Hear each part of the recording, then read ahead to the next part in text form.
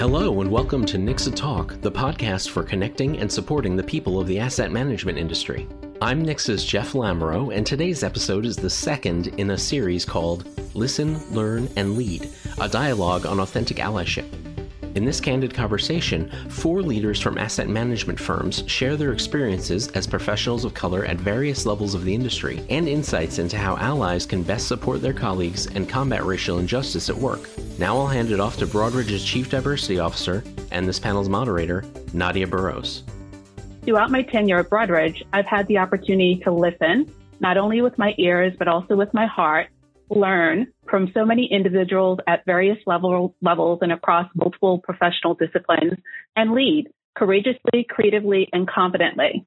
Now, I will tell you that it hasn't always been an easy road. However, I found that by seeking out mentors, sponsors, and allies, and making myself available to others in the same capacity, that it has been a well-traveled road with lots of laughter, reflection, learning, and sometimes disappointment.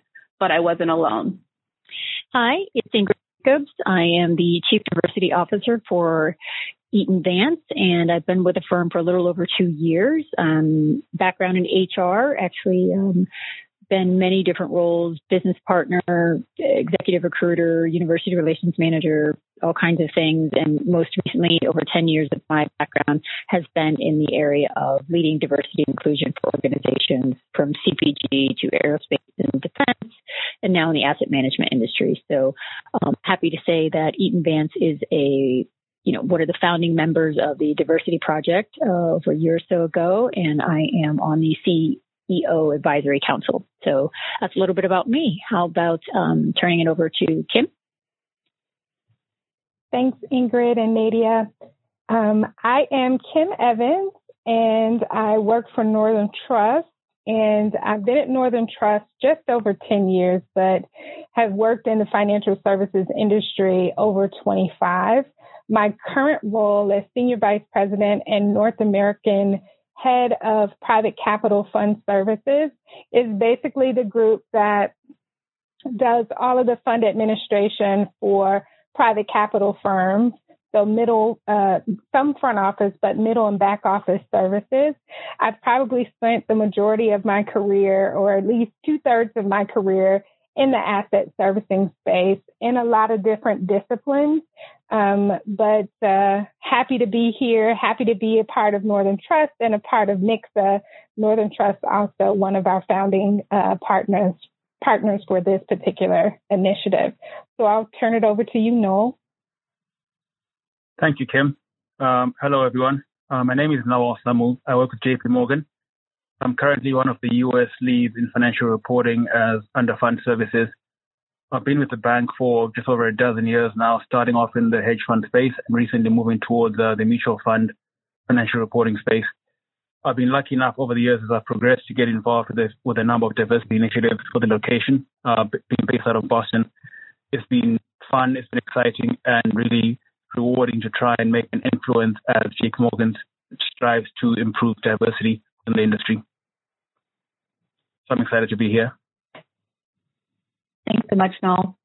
Before we get started, let's level set on terminology so that we all have a mutual understanding of today's topic. As I mentioned earlier, there are sponsors, mentors, and allies. So I think it's appropriate to define each of those terms as they sometimes commonly get confused. A sponsor usually advocates for you, meaning that they're going to support you, promote you, and back you. It's usually a more senior individual that utilizes their influence and network to provide you with more visibility, experience, and/or exposure. Sponsorship usually requires both parties to invest their time and energy.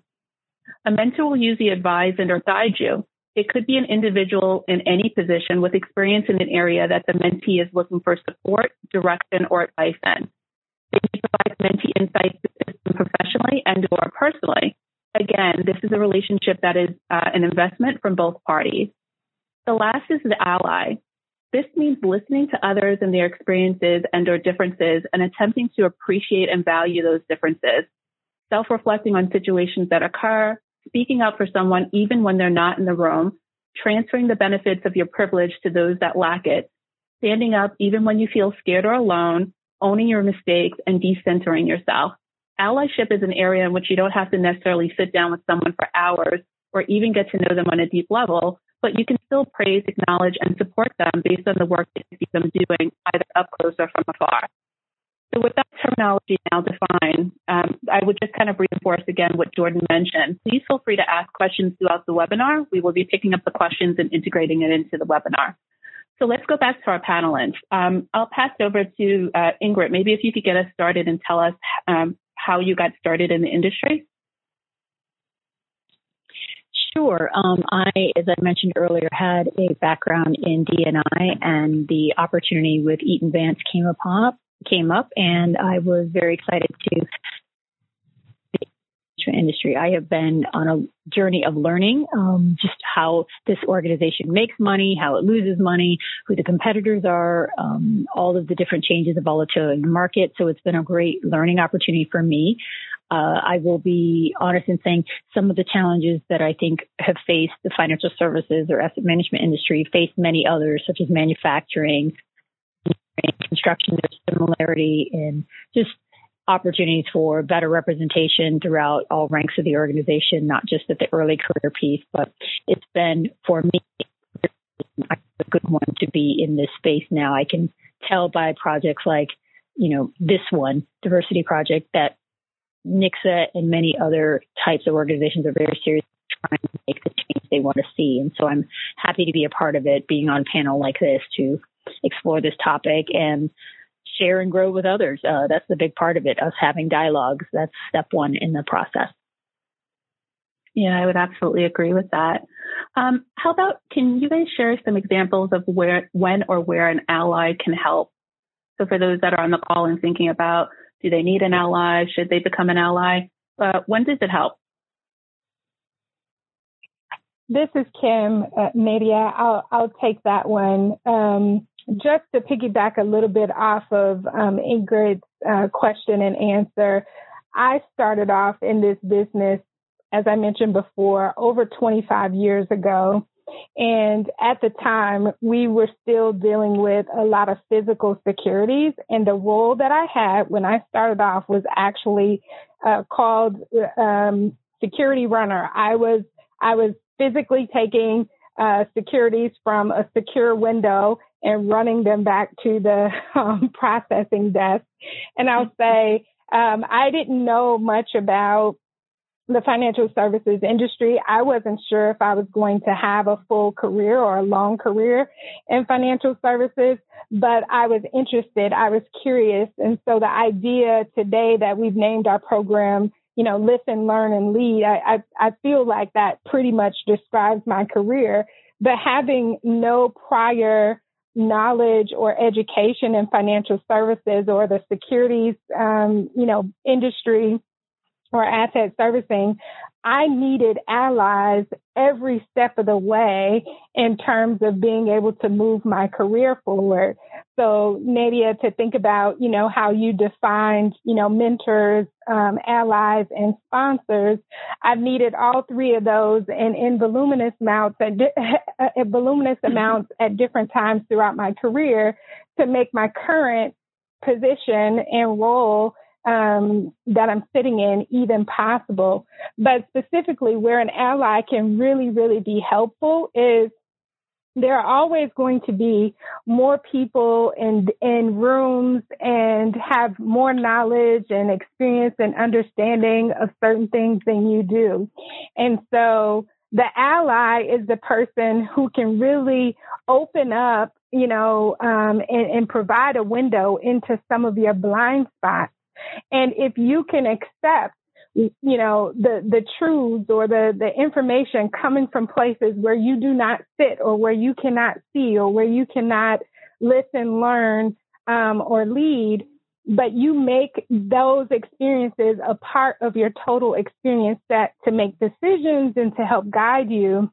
For me, that has been the most important part of having allies along the way, because they gave me roadmaps that I just physically had no way to get to or no way to experience what others were experiencing. So I like to think of this in terms of, I'm listening through others' ears, I'm learning through others' experiences, and then I can lead bringing all of that together. Wow, I love that, Kim. I think really that really tells the story, right? And for each of us to really kind of think about, sometimes those allies will be your eyes and ears when you can't be everywhere, and will give you that honest and direct feedback when you need it the most. So I love that. Noel or Ingrid, would you guys like to add anything to that? I think Kim did a masterful job of talking about it. The only thing I would add is helping the allies feel safe and secure to be that. I think there's the other side of the coin when someone wants to be an ally, but they're just not sure how. Sometimes I've had conversations, with senior leaders, and maybe they are a male and they are struggling on how to be an ally for females in their departments or in their teams. And, they don't want to overstep their bounds. They don't want to say the wrong thing. So sometimes, they come to me for coaching. They don't say, hey, coach me, but they will be in just need of some good old fashioned advice. And so I just try to help be a listening ear, but to also understand what are their concerns or what are their fears. And then we try to talk through them. And it sounds very basic, but I think that's another part of the allyship equation, to kind of just build on what Kim had said, is helping people who are in that position to kind of be a supporter of a group or a demographic that maybe they don't have a personal experience with, giving them the confidence to speak up on that behalf and know that there may be a time that they misspeak or they may do something in error. But, there's always that constant feeling of impact versus intent. And yes, we all battle that. But at the same time, doing nothing or standing by and waiting for the perfect scenario to come upon you is not necessarily the best course of action as well. So just having that concept of helping allies to feel more empowered to be an ally, and for individuals that may need, maybe they are marginalized or just not highly represented within a firm, letting them understand, this is a bit of kind of the other side of the coin, is, getting that to kind of want to speak up or do actions to support. So that would be the only part to kind of finish off a really well stated comments by Kim. Yeah, absolutely. And I think listening is the key, right? You said that several times. People are coming to you. They may not be asking for help, but if you listen close enough, you know that they're seeking your help or your guidance, right? And I talked a little bit earlier about decentering yourself, right? So when someone comes to you with something, not making it about you, but just listening to them, right? Sometimes people are just looking for a listening ear. So I definitely agree with both points that you guys made. How about mentors? How important do you guys think mentors are? I can kick off with that. I would start off just for me, the importance there right off the bat is mentors can expand your view of what is possible. You kind of start out and you have an idea what you perceive success to be. But a mentor can be someone who's walked the path you're trying to walk, and they have learned lessons for you, and they can share those experiences so you don't have to make the same missteps. But also more broadly, you can expand from their experience and their potentially elevated view what is actually possible, what you perceive as possible, and that you can aim for and work towards. Fantastic. Thank you. So as you guys think about the one question that people get asked a lot, which we could never do, but if you could do it differently all over again, what would you do differently?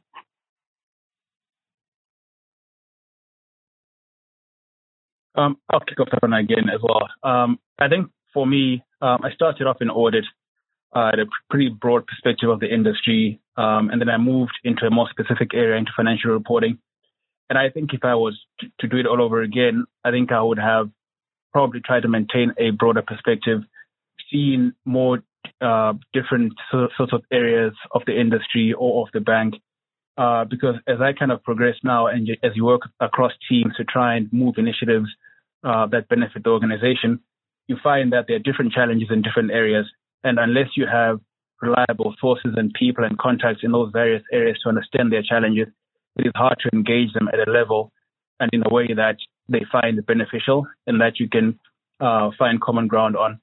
So kind of building those early contacts, early connections, understanding how the different areas work, what challenges they see to achieving certain objectives, I think for me would be an area that I would like to have expanded on or improved.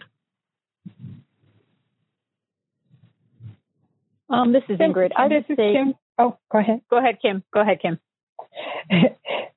Similar to Noel, just the connections and relationships. Every time I'm asked this question, I think about, over 25 years of a career. Did I miss anything in terms of experience? Did I not fight for myself or for someone else in a way that I could be proud of?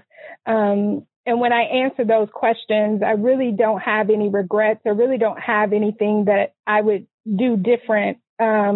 Just realizing I used the full capacity that I had.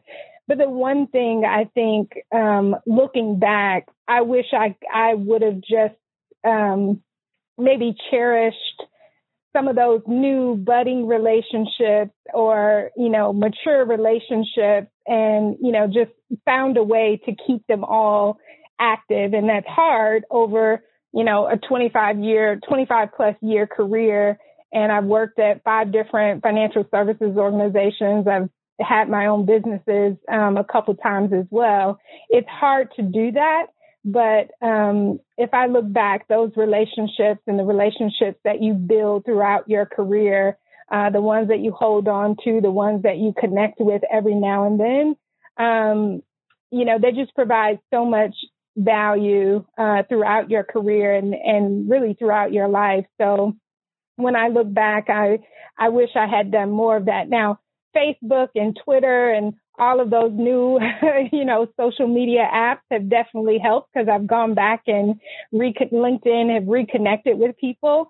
So that's been great. But yeah, just holding on to those relationships and continuing to nurture them. They don't all have to be nurtured with the same intensity all the time, but holding on to your relationships absolutely matters in the long run. Absolutely. Ingrid, did you want to add something as well? The only thing I would add is I just wish my 22-year-old self knew my XX, whatever number you want to fill in there, self, in the sense that just having a sense of a compass. I think for many women and people of color, because they can't see it, to be it, many times I felt not aimless like in the traditional sense of that word, but more like I didn't understand what the possibilities were as far as career trajectory in so many different fields that it was just hard for me to finally gain the traction and to kind of put a plan into place. And I think if I would have had some sort of a few, older, mentors, and it's a loose sense of that word, around to kind of say, oh, okay, here's where you could have a career in HR, or if you decided to go into sales, this is what that would look like.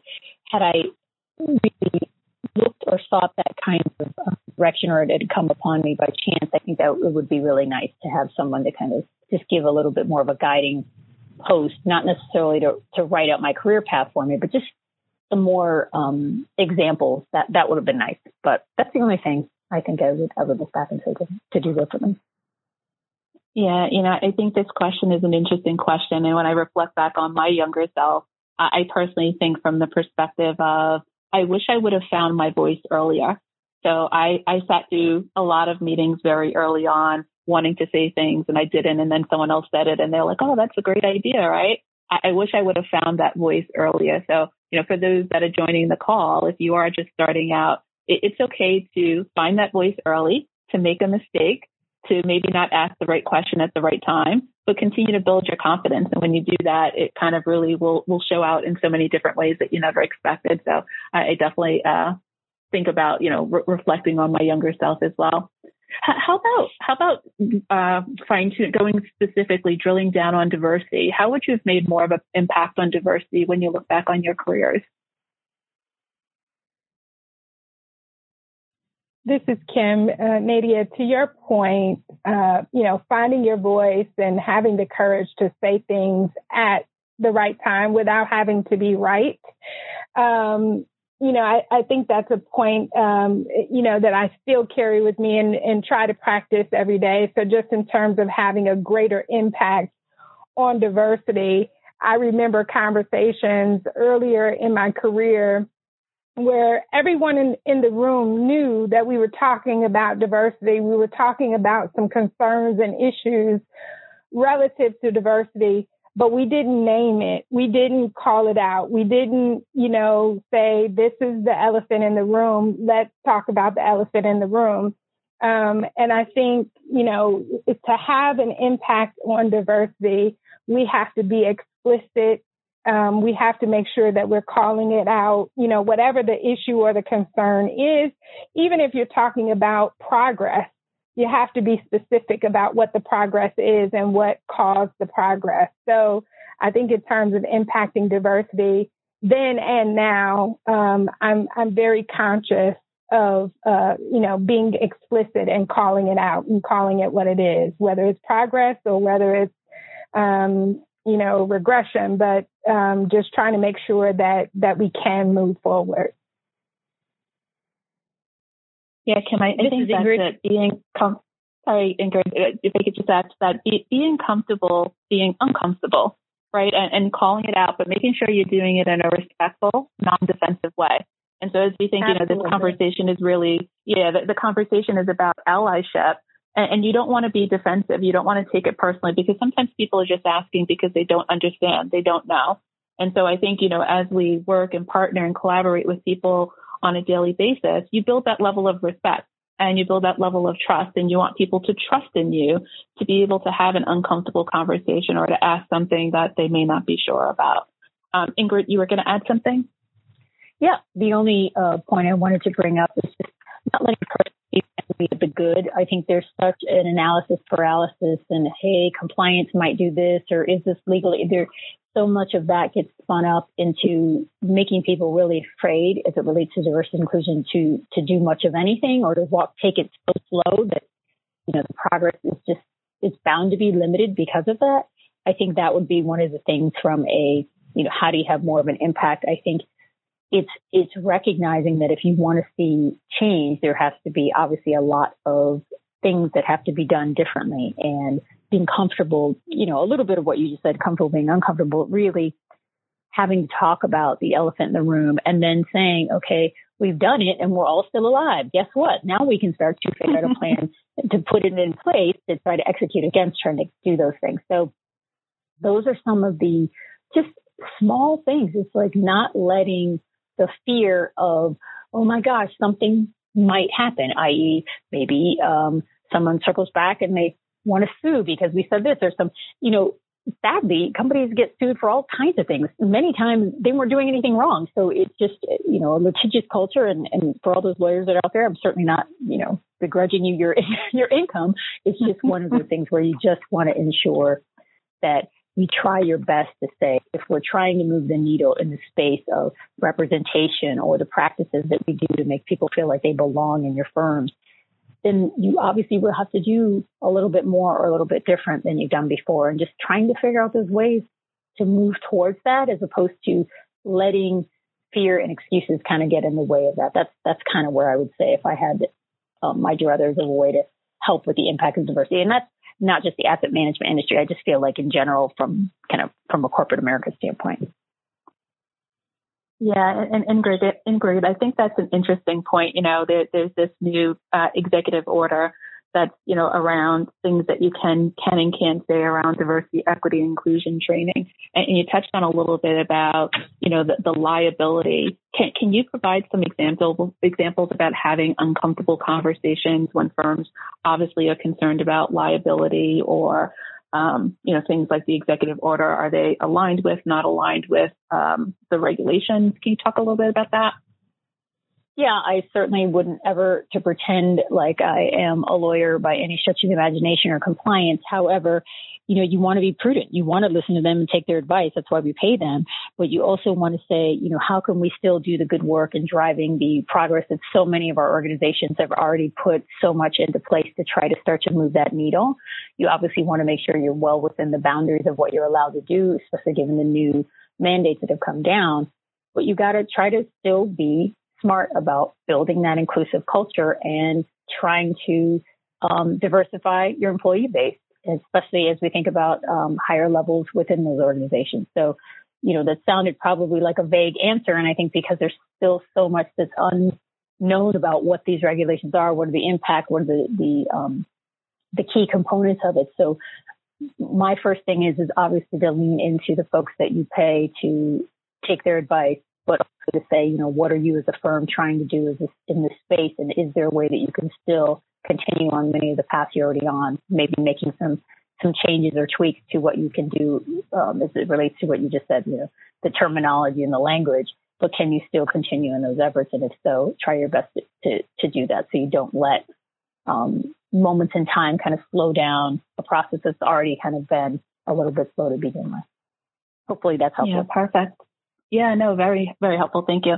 So guys, we're just about midway through our time here. I told you guys that I took a day off and I came into work and that I'm expecting tons of questions.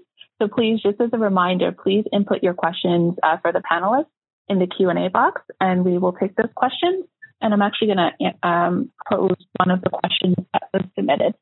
I'm curious to hear about the extent to which you feel our industry still requires people of color to code switch in order to be heard, and if that is getting any better. Can people be their authentic selves? Any suggestions on how to help foster a more inclusive workplace? Anyone want to start with that? Sure. Kim here. Oh, go ahead, Noel. You should go ahead. Thank you, Kim. Thank you, Kim. I'll be brief. I think for me, it's a lot of this. Speaking from the context of our firm in particular, if the tone at the top is set right, then there shouldn't really be a need to code switch. And I think we've been lucky enough that for us, our leadership has been very direct, very blunt about the need for change as far as diversity and identifying differences in people. So that immediately starts off, that helps right off the bat. So people come in feeling that they can be authentic. But again, admittedly, then your next challenge then is, how does your middle management respond to that? Do they feel that they're, from their own, they're set in their ways from years of working a certain way?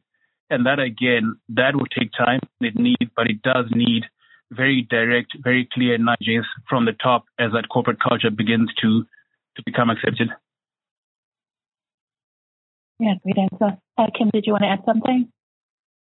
Sure. I was just going to say, you can only be you. And if you decide that you need to be someone else to perform at work, you're probably not going to perform the best. And so I say that a little bit tongue in cheek, just in terms about being your authentic self. In terms of earlier in my career, I try to figure out, I grew up on the south side of Chicago and I spoke a certain way, and there were things that we learned about relationships growing up on the south side of Chicago that may or may not have played well in the corporate environment, but there are some things I had to learn. It wasn't necessarily code switching, but it was making sure that I could speak the language of the people who I'm trying to influence. So I get a little bit bent out of shape when we're talking about code switching, because I don't think I code switch. I think what I'm really doing is making sure that the language I use, the context that I use, is proper or appropriate to influence the audience that I'm trying to influence. But I do that, bringing my whole self to the table, knowing that I have to be me. And that the other thing about bringing your whole self to the table, when you're having sensitive conversations, such as what Nadia and Ingrid were talking about, those where we're trying to make sure that we're in compliance and that we're not creating liabilities for our companies, our clients, ourselves, is when people understand that the purpose of the conversation is for us to create a better understanding. It's not necessarily to 100% always agree, right? But we're here, we're at the table, we're talking because I'm just trying to understand where you are.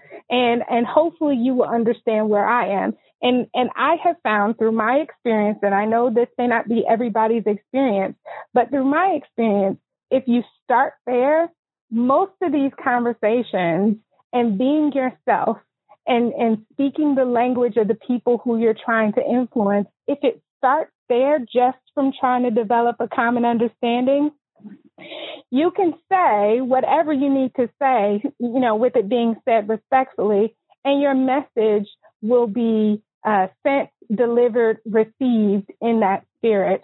So being myself and making sure that I can speak the language of those I'm trying to influence is really how I would answer this question and kind of view creating and fostering an inclusive workplace, because the only way it could really be labeled an inclusive workplace is if people can bring their whole selves to work. Yeah, Kim, I was going to say something. I was going to jump in and add to that and say something almost the exact same. If you feel you are at a place that you cannot be your authentic self and that you can't bring your whole self to work every single day, you might not be at the right place. And that's perfectly fine, right? For various different ways, various different reasons, it just may not be the right fit for you. So you can't go into the job day one and say, okay, I don't feel like I'm being my whole authentic self, and you want to quit. But you need to allow some time. And once you get to know people, you earn their respect, they learn to trust you and vice versa. If you still are at that same place, then I would suggest you start looking someplace else because it's probably just not the right fit for you. And that is definitely more than okay. But, I agree with you also, Kim, with I always tell people that I've mentored over the years, deliver a message to people in a way in which they can receive it. And some people receive messages very differently depending on who I'm talking to. Sometimes I need to put it in written format. Sometimes I need to sit with people and talk through it with them. Sometimes I need to do both, right? So, I think that whole concept of, making sure that you are coming to a conversation and delivering a message in a way in which people can receive it is very important. And my mother always said, there's a time and place for everything. You can't do certain things. You have to sometimes adjust to the environment or the space that you're in. Thank you. So we do have another question as well. What are tangible measures of progress that you are most proud of?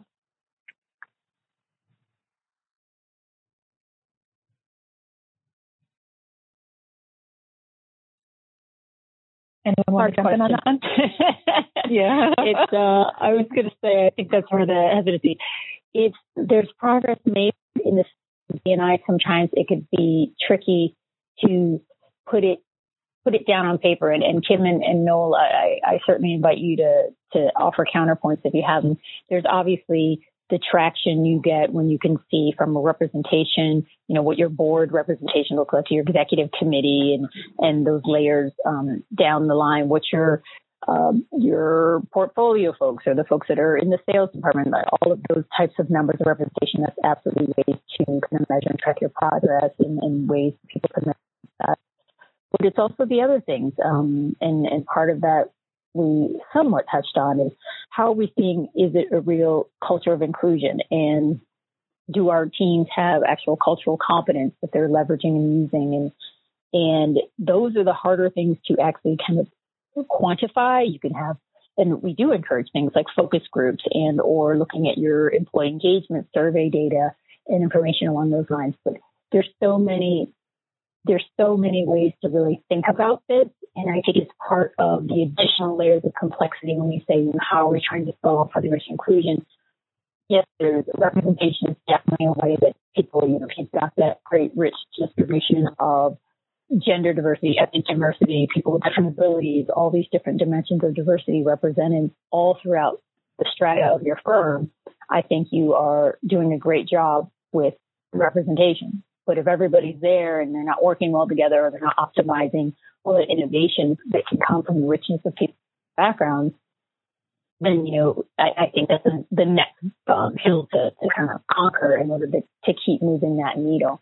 And eventually you get to that sense where you start to really optimize all of those different groups and all their different viewpoints to really start to be beyond innovative, to be more than high performing, high functioning side of the spectrum. And that's when you get those different outcomes as it relates to a financial positive outcome and whatnot. So I would love to hear, Kim and Noel be able to add or, differing opinion as well as to how they think about that answer.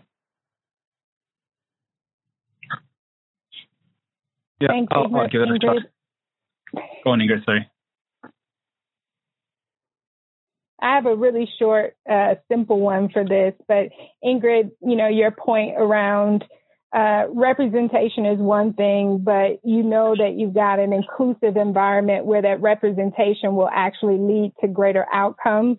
One of the very specific things I look for when I'm managing teams, and I've done this, really intentionally over the last, I would say 15 years of my career, but when the team can go from me asking questions and people actually, answering questions in a team meeting that are pretty benign.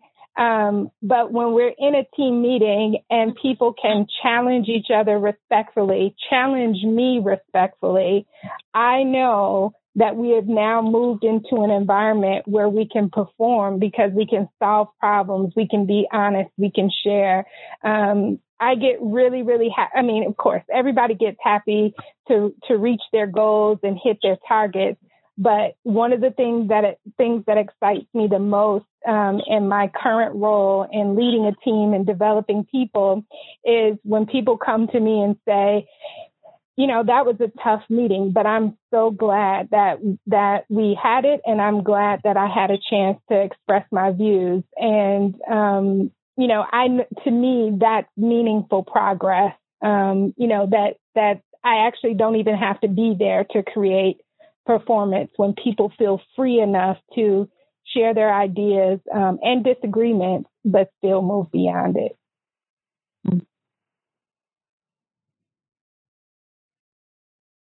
Yeah, I agree strongly I agree strongly with the last few answers. And I think there's clearly a long way to go. But for me, I'm excited by the fact that we're having these conversations.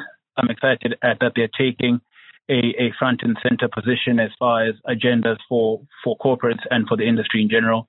I think that's a great starting point. A lot of the lack of progress was because this topic was pushed into the back row, in the back seat, and really kind of shunned. People didn't want to speak about it. It was, spoken about in code or by implication. But the fact that it's now at the forefront. We've got firms talking about making this part of their metrics they track for, executive performance, right down to executive compensation. And those are big and powerful statements and moves, because suddenly people are thinking about it, but thinking about it in real ways beyond just rhetoric. So for me, that's a great start point, and the first few steps in a long road. Yeah, absolutely. Noel, if I could stick with you, how can investment companies significantly increase valuable internships? Sure. Thanks for that question. I think from my experience so far, a key thing here is partnerships. And along with that is a change in how these internships have been driven over the years. You often find that the recruitment pool was from the same sources, the same schools. The first change there that we're seeing value with is changing your pool of schools that you're addressing. And to my first point about partnerships, there are numerous organizations that work with diverse student groups, that are either, different challenges or are just, top performing but are limited from opportunity by virtue of just access. And I think as those strategic partnerships begin to be formed, that opens up a completely different and new pipeline of very different and very diverse talent opportunities. Thanks, Noel. How about any advice for the group on companies or firms that are just starting to focus on D&I? Any advice that you'd have for those companies?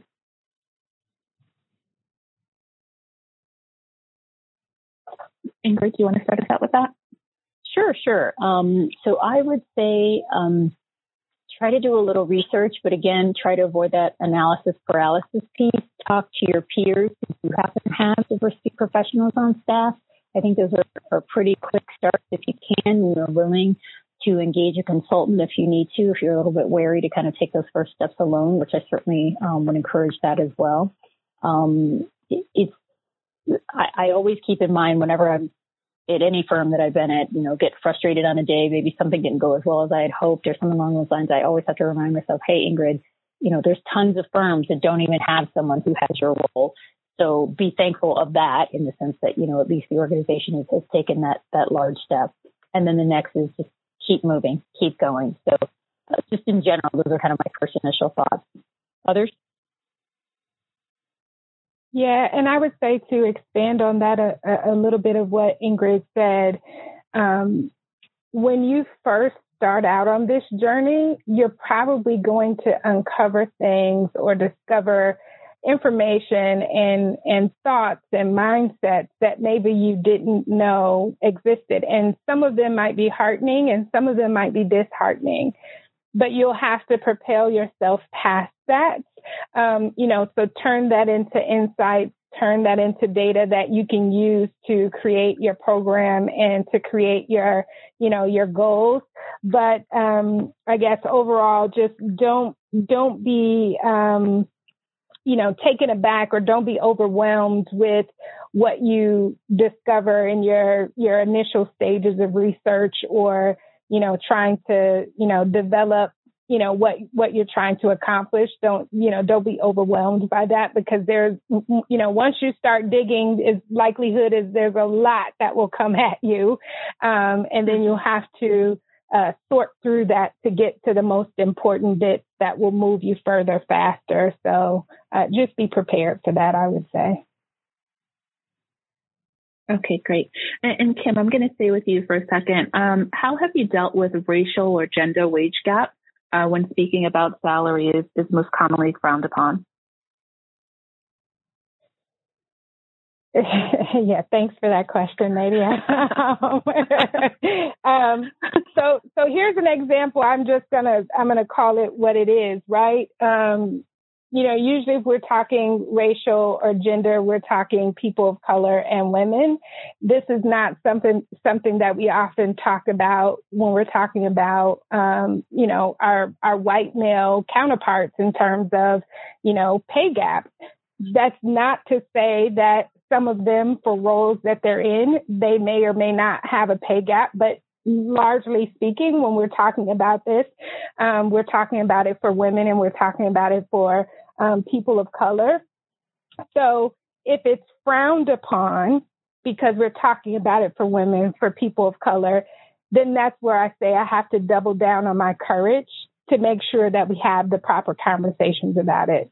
And I will just say as a, executive within the organization, before I take anything to the executive table or my leadership table to, pound the table about what we're doing and what we're not doing, I first look at the composition in my own teams and figure out, are there some opportunities there that I need to take action on?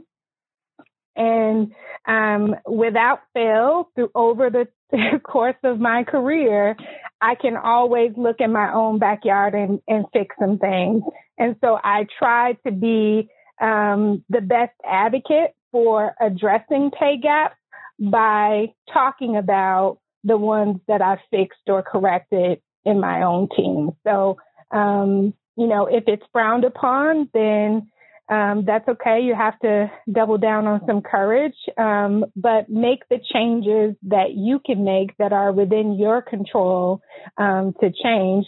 And then if we're talking about personal salary gaps or, when you're trying to advocate or negotiate for yourself on your own behalf, again, I would just say be courageous because again, if we talk about gender, we're usually not talking about men. And if we're talking about racial, we're usually talking about minorities.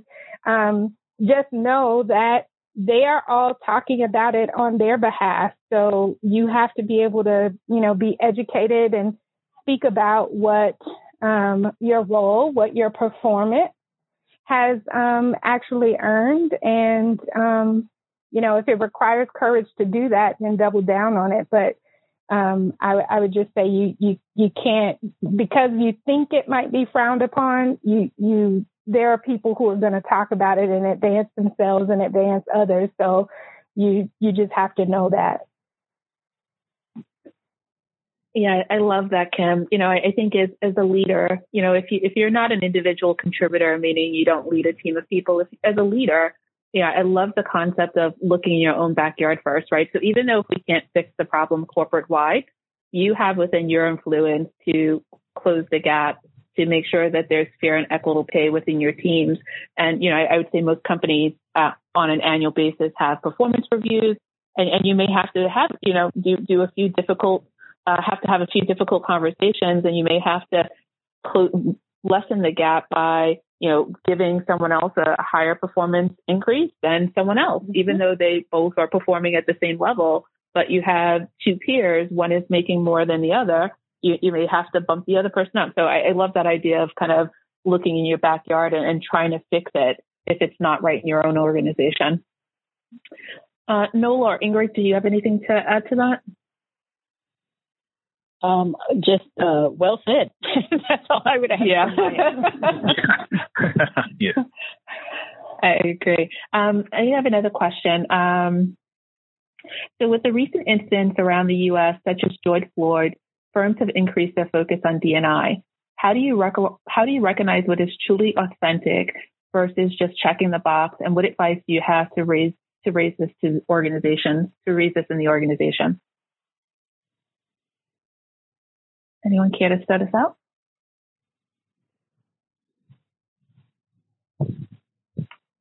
I'll give that an initial shot. So I think the key thing that it is easy to check the box because, people feel they need to speak up and say something or be perceived to be trying to address this within their different firms.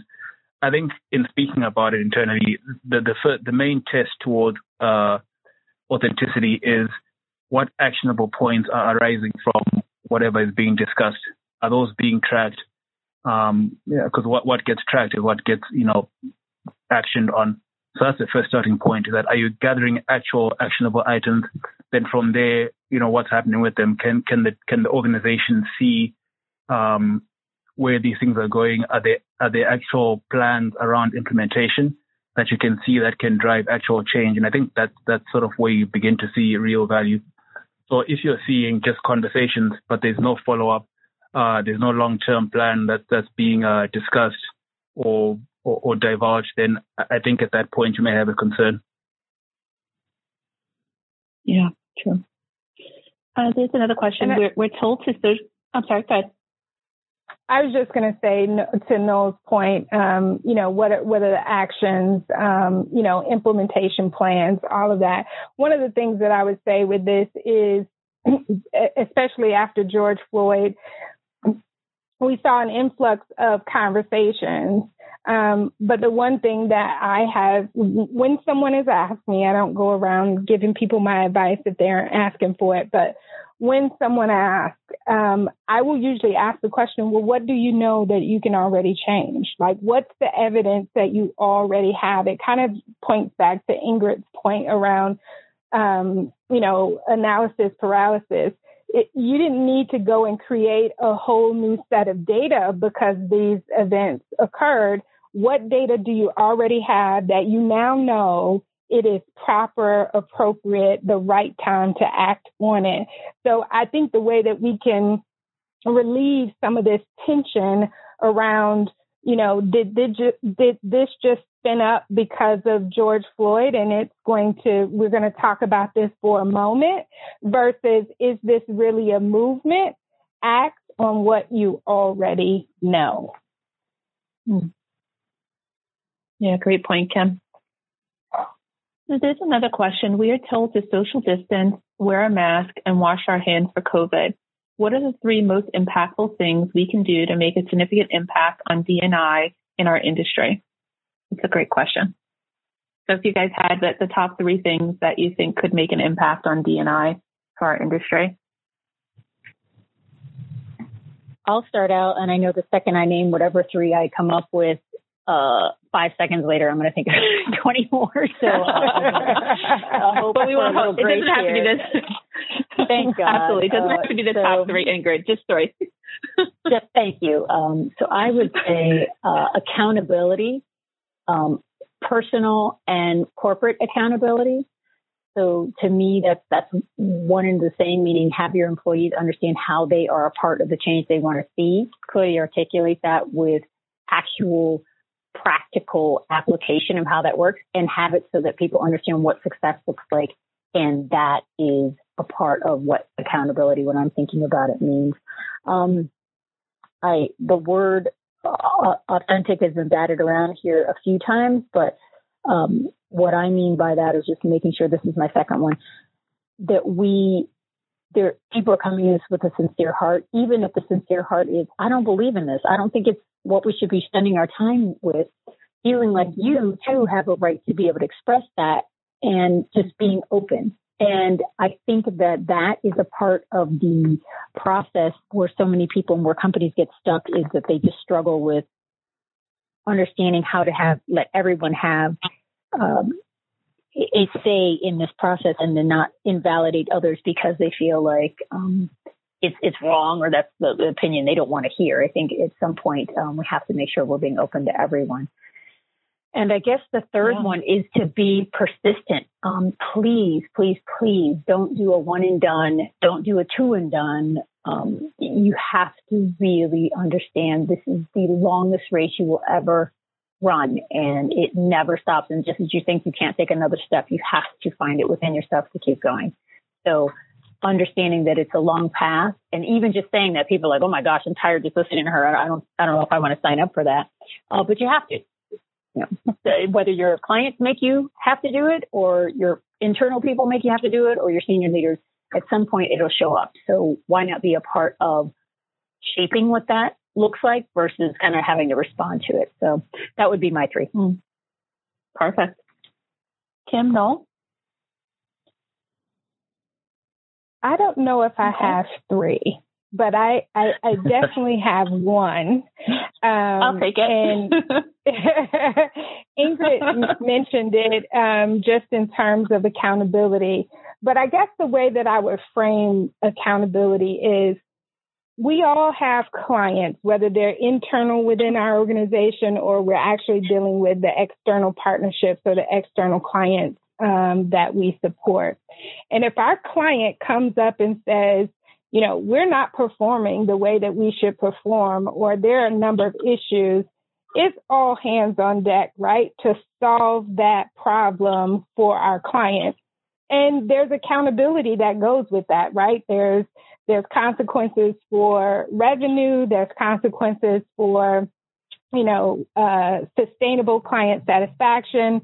A lot of things that we could point to and say there are consequences, or, there are ways that we hold people accountable. So if we really believe that the DE&I effort leads to greater performance outcomes for firms, in my opinion, my humble opinion, we would be doubling down. It would be all hands on deck, the same way that we do when we solve client problems. And if we don't do that, there is accountability. There are consequences for not answering the call. So I think it's accountability. Well, that's a great number 1, Kim. Well, I'll take it. Noel, do you have anything to add? Yeah, I agree with all of those. And I think the strong one for me is being open-minded. The argument here is that diversity has social benefits, but also is good for business. And so we're saying people coming in with different ideas and perspectives is a good thing. And so I think within ourselves, it's important to maintain the same perspective. So being open-minded, you know your own experience, you know where you've come from, what you've experienced, but you aren't familiar what lens other people are seeing the same situation and problems through. So I think it's good to be open-minded, hear what the views are, whether they match yours or they're divergent. So open-mindedness, being open in speaking and sharing your own experience as well, and trying to be judgment-free at the outset. Then finally, I guess I'll say sincerity. Okay, I'm sorry. I'll say finally, maybe I would say sincerity as well is critical along with both of those. Yeah, absolutely. And I will say that I think Nicsa nailed it with these series, because I would say the three things are listen, learn, and lead. If you can consistently do those things, I think it will help us on the path of DEI. It will help us on the path of multiple different things. So I think if, people kind of put those three things in the forefront, that really helps us a lot.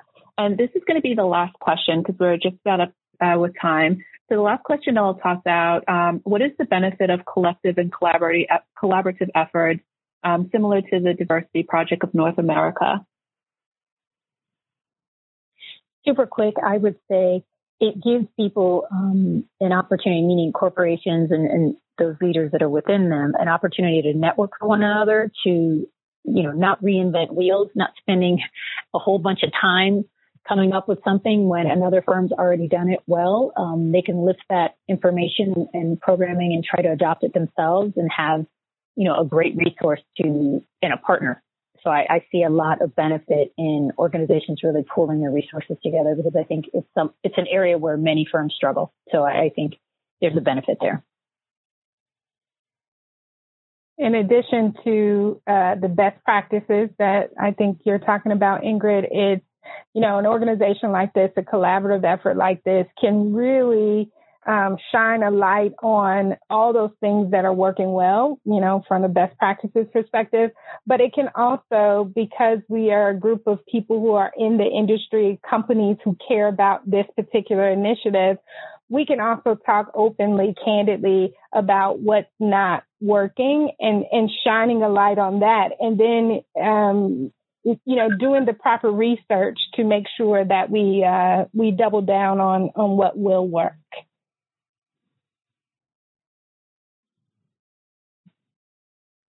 And Noel, this is the last question. Do you want to chime in on it? Anything else to add to that? Yeah, just a quick point that, working on these initiatives within our organizations, just given the numbers that you're dealing with, can feel a little bit lonely. And I think that these initiatives such as the Diversity Project kind of give you peers to sound this out, to realize that there is a bigger team and the support out there to help, share ideas and expand perspectives. You've been listening to Nicsa Talk. Nicsa is a trade association supporting all types of professionals within the asset management community. For information on how your firm can become a member, visit nicsa.org/membership. Subscribe to Nicsa Talk on iTunes, Stitcher, or your favorite podcast app. And let us know your thoughts by reviewing our podcast on iTunes and connecting with us on Twitter at Nicsa News. For over 50 years, Nicsa has been connecting the people of the asset management industry to share best practices. Join the conversation today at nicsa.org.